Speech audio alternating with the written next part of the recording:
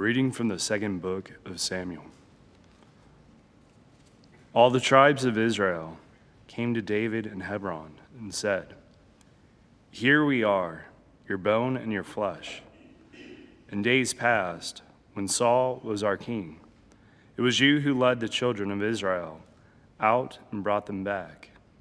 And the Lord said to you, 'You shall shepherd my people Israel, and shall be commander of Israel.' When all the elders of Israel came to David in Hebron, King David made an agreement with them there before the Lord, and they anointed him king of Israel.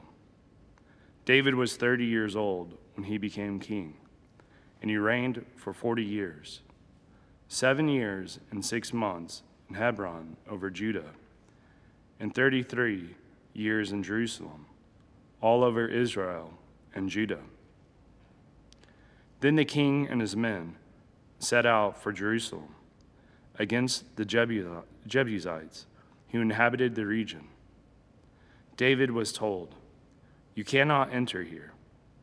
The blind and the lame will drive you away,' which was their way of saying, 'David cannot enter here.' But David did take the stronghold of Zion, which is the city of David. David grew steadily more powerful, for the Lord of hosts was with him."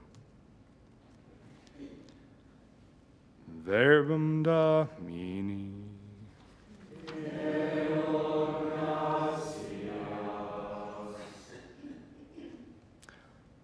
My faithfulness and my mercy shall be with him.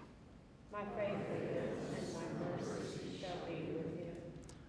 Once you spoke in a vision, and to your faithful ones you said, "On a champion I have placed a crown. Over the people I have set a youth." My faithfulness and my mercy shall be with him. I have found David my servant. With my holy oil I have anointed him, that my hand may be always with him, and that my arm may make him strong. My faithfulness and my mercy shall be with him. My faithfulness and my mercy shall be with him, and through my name shall his horn be exalted. I will set his hand upon the sea, his right hand upon the rivers. My faithfulness and my mercy shall be with him.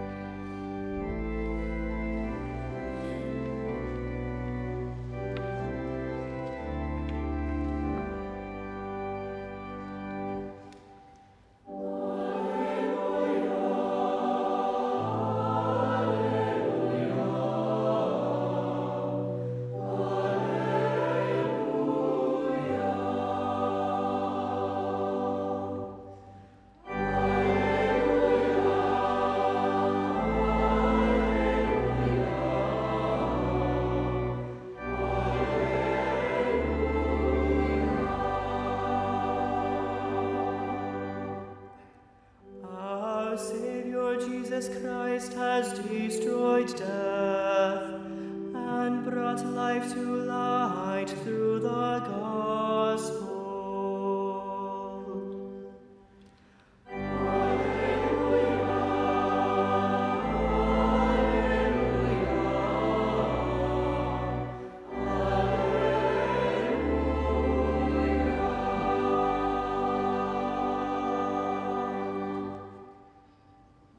Dominus vobiscum. Et cum spiritu tuo. Lectio Sancti Evangelii secundum Marcum. Gloria tibi, Domine. The scribes who had come from Jerusalem said of Jesus, "He is possessed by Beelzebul, and by the prince of demons he drives out demons." Summoning them, he began to speak to them in parables. "How can Satan drive out Satan? If a kingdom is divided against itself, that kingdom cannot stand. And if a house is divided against itself, that house will not be able to stand. And if Satan has risen up against himself and is divided, he cannot stand. That is the end of him. But no one can enter a strong man's house to plunder his property unless he first ties up the strong man. Then he can plunder his house. Amen, I say to you, all sins and all blasphemies that people utter will be forgiven them. But whoever blasphemes against the Holy Spirit will never have forgiveness, but is guilty of an everlasting sin. For they had said, he has an unclean spirit.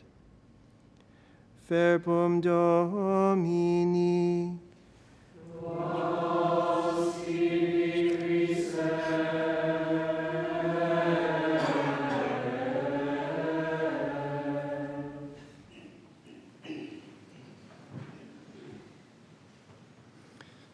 Today, in all the dioceses throughout the United States, we're observing a day of prayer for the legal protection of unborn children.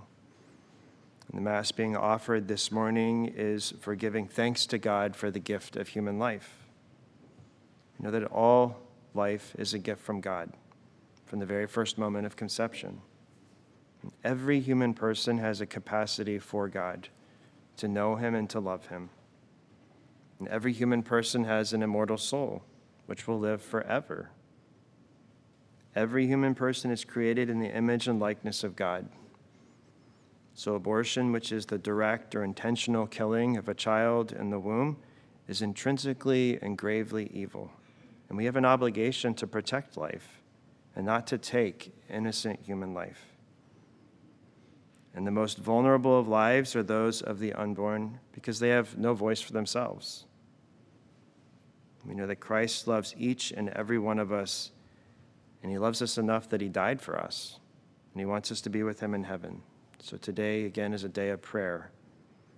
And we know that apart from God, we can do nothing, and yet we have an all-powerful God who cares about us in every aspect of our lives, and he desires that we cooperate with him, that we be men and women of prayer, and that we bring about great good in this life.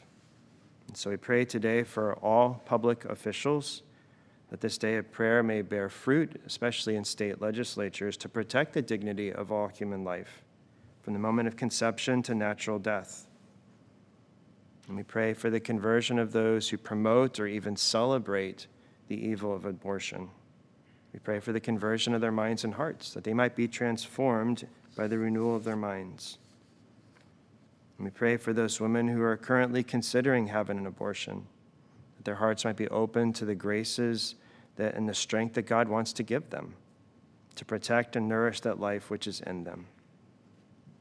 And we ask Our Lady for her intercession, that those in difficult circumstances in their pregnancy may learn from Mary to say yes to God and his plan for them to be mothers, trusting that he will give the graces necessary to raise and lead their children on the path toward heaven.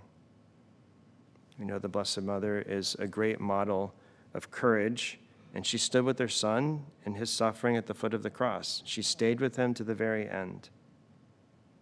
We pray that she may accompany those in very difficult and fearful situations at this moment. And again, we thank God for the gift of all human life. We know that God saw that every human life was worth creating and was worth dying for. That's a great blessing. And in our gospel today that the church sets before us, we hear about the one everlasting or the unforgivable sin. And that's what our Lord calls blasphemy against the Holy Spirit.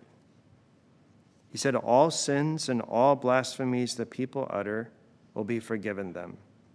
But whoever blasphemes against the Holy Spirit will never have forgiveness, but is guilty of an everlasting sin. So what is this everlasting sin?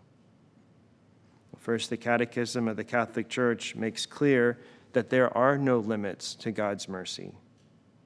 But any who deliberately refuses to accept his mercy by repenting rejects the forgiveness of his sins and the salvation offered by the Holy Spirit. Such hardness of heart can lead to final impenitence and eternal loss. So very simply, the sin of blasphemy against the Holy Spirit is not repenting. It's final impenitence, not turning to the Lord and repenting and asking for his mercy, for his forgiveness. God wants to forgive us. He wants to reconcile us to himself. This is why our Lord instituted the sacraments of baptism and confession. But he will never force us to repent or ask for his mercy. This is something that we must freely choose to do. We have to desire it. We have to want his mercy. And in order to do so, we need to cooperate with his grace, to repent, to turn back to him. We have this desire to change our lives for the better, to conform our lives to Christ. But we must repent and turn back to him. And there can be a very real temptation to not repent and to harden our hearts with impenitence. And St. Mark makes the connection that after he quotes our Lord talking about this sin against the Holy Spirit, he then makes a connection to what the scribes had just been doing. After the Lord spoke against the sin of blasphemy against the Holy Spirit, St. Mark adds, "For they had said," that is the scribes, "he has an unclean spirit." Right? They had justified to themselves, they had attributed evil to the good that the Lord had done. And how are they going to repent and ask who they think is evil or who they convince themselves is evil? How are they going to repent and turn to the Lord and ask for his mercy when they've convinced themselves that this is coming from the devil? This is not a work of God. So the scribes, we know, they couldn't deny that the Lord had the power to cast out demons. They had seen it. So rather than denying it, they attributed that power to the devil. They didn't open their hearts to the grace in that moment and make an act of faith in Christ, which the Lord was inviting them. He wanted them to convert. He wanted their eternal happiness. But their hearts were hardened to the point of attributing the good of people being delivered from the enemy's influence, of attributing that to evil. But the Lord is very patient, and we see his patience in the gospel today. And he shows how their accusation, how their act of blasphemy doesn't make any sense. Why would someone harm their own kingdom or harm their own army? If the devil were to make war on himself and on his own army, his kingdom would collapse quite quickly. Our Lord further makes his point by referring to the devil as a strong man, that he is powerful. He's much more intelligent than any of us. But the Lord says that the strong man, no one can enter a strong man's house to plunder his property unless he first ties up the strong man. Then he can plunder his house. So St. Bede says that Christ referred to the devil as a strong man because before the incarnation, before the coming of Christ, the devil rested in the hearts of unbelievers without any opposition. Right? When we sin, we open the door for the enemy.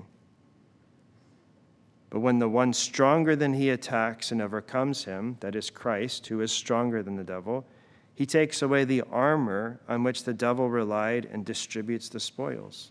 Our Lord came to free us. He came to rescue us. He came to liberate us from the power of sin and of death and of Satan. And the letter to the Hebrews states that our Lord took on human nature that through death he might destroy him who has the power of death, that is, the devil, and deliver all those who through fear of death were subject to lifelong bondage. Again, he came to rescue us from the power of Satan and death and sin. Another thing to consider in today's gospel, especially this can relate to our own spiritual lives, is that while one might wonder or consider how the scribes could be so hard-hearted, right, and the fact of them seeing our Lord delivering people from the influence of the devil, how could they harden their hearts so much and attribute that to evil? But we also can consider, we can very easily fall into that same temptation. How often do we attribute evil or the very worst possible motivation to other people, especially if it's someone that we're struggling with or that we dislike, especially when they carry out some seemingly good work? We can think of all these thoughts of how they have impure motives, or they're just doing that for attention. Right? If someone does a good work, praise God. We thank God for that. And if for some reason they don't have a good intention in their hearts, we leave that to God. Right? He knows their hearts. We don't know their hearts. So we try to give others the benefit of the doubt. And again, if we see good, we thank God for that. So we ask today for the grace that we might never harden our hearts and refuse to repent, either by despairing of God's mercy, thinking that some of our sins are greater than God's mercy, or by denying our sins, trying to justify our sins, or presuming upon God's mercy, not turning to him with repentance in our hearts. And may we never hesitate to turn back to Christ and regularly make use of the sacrament of penance that the Lord provides for our forgiveness, for our healing, and our strength to continue on.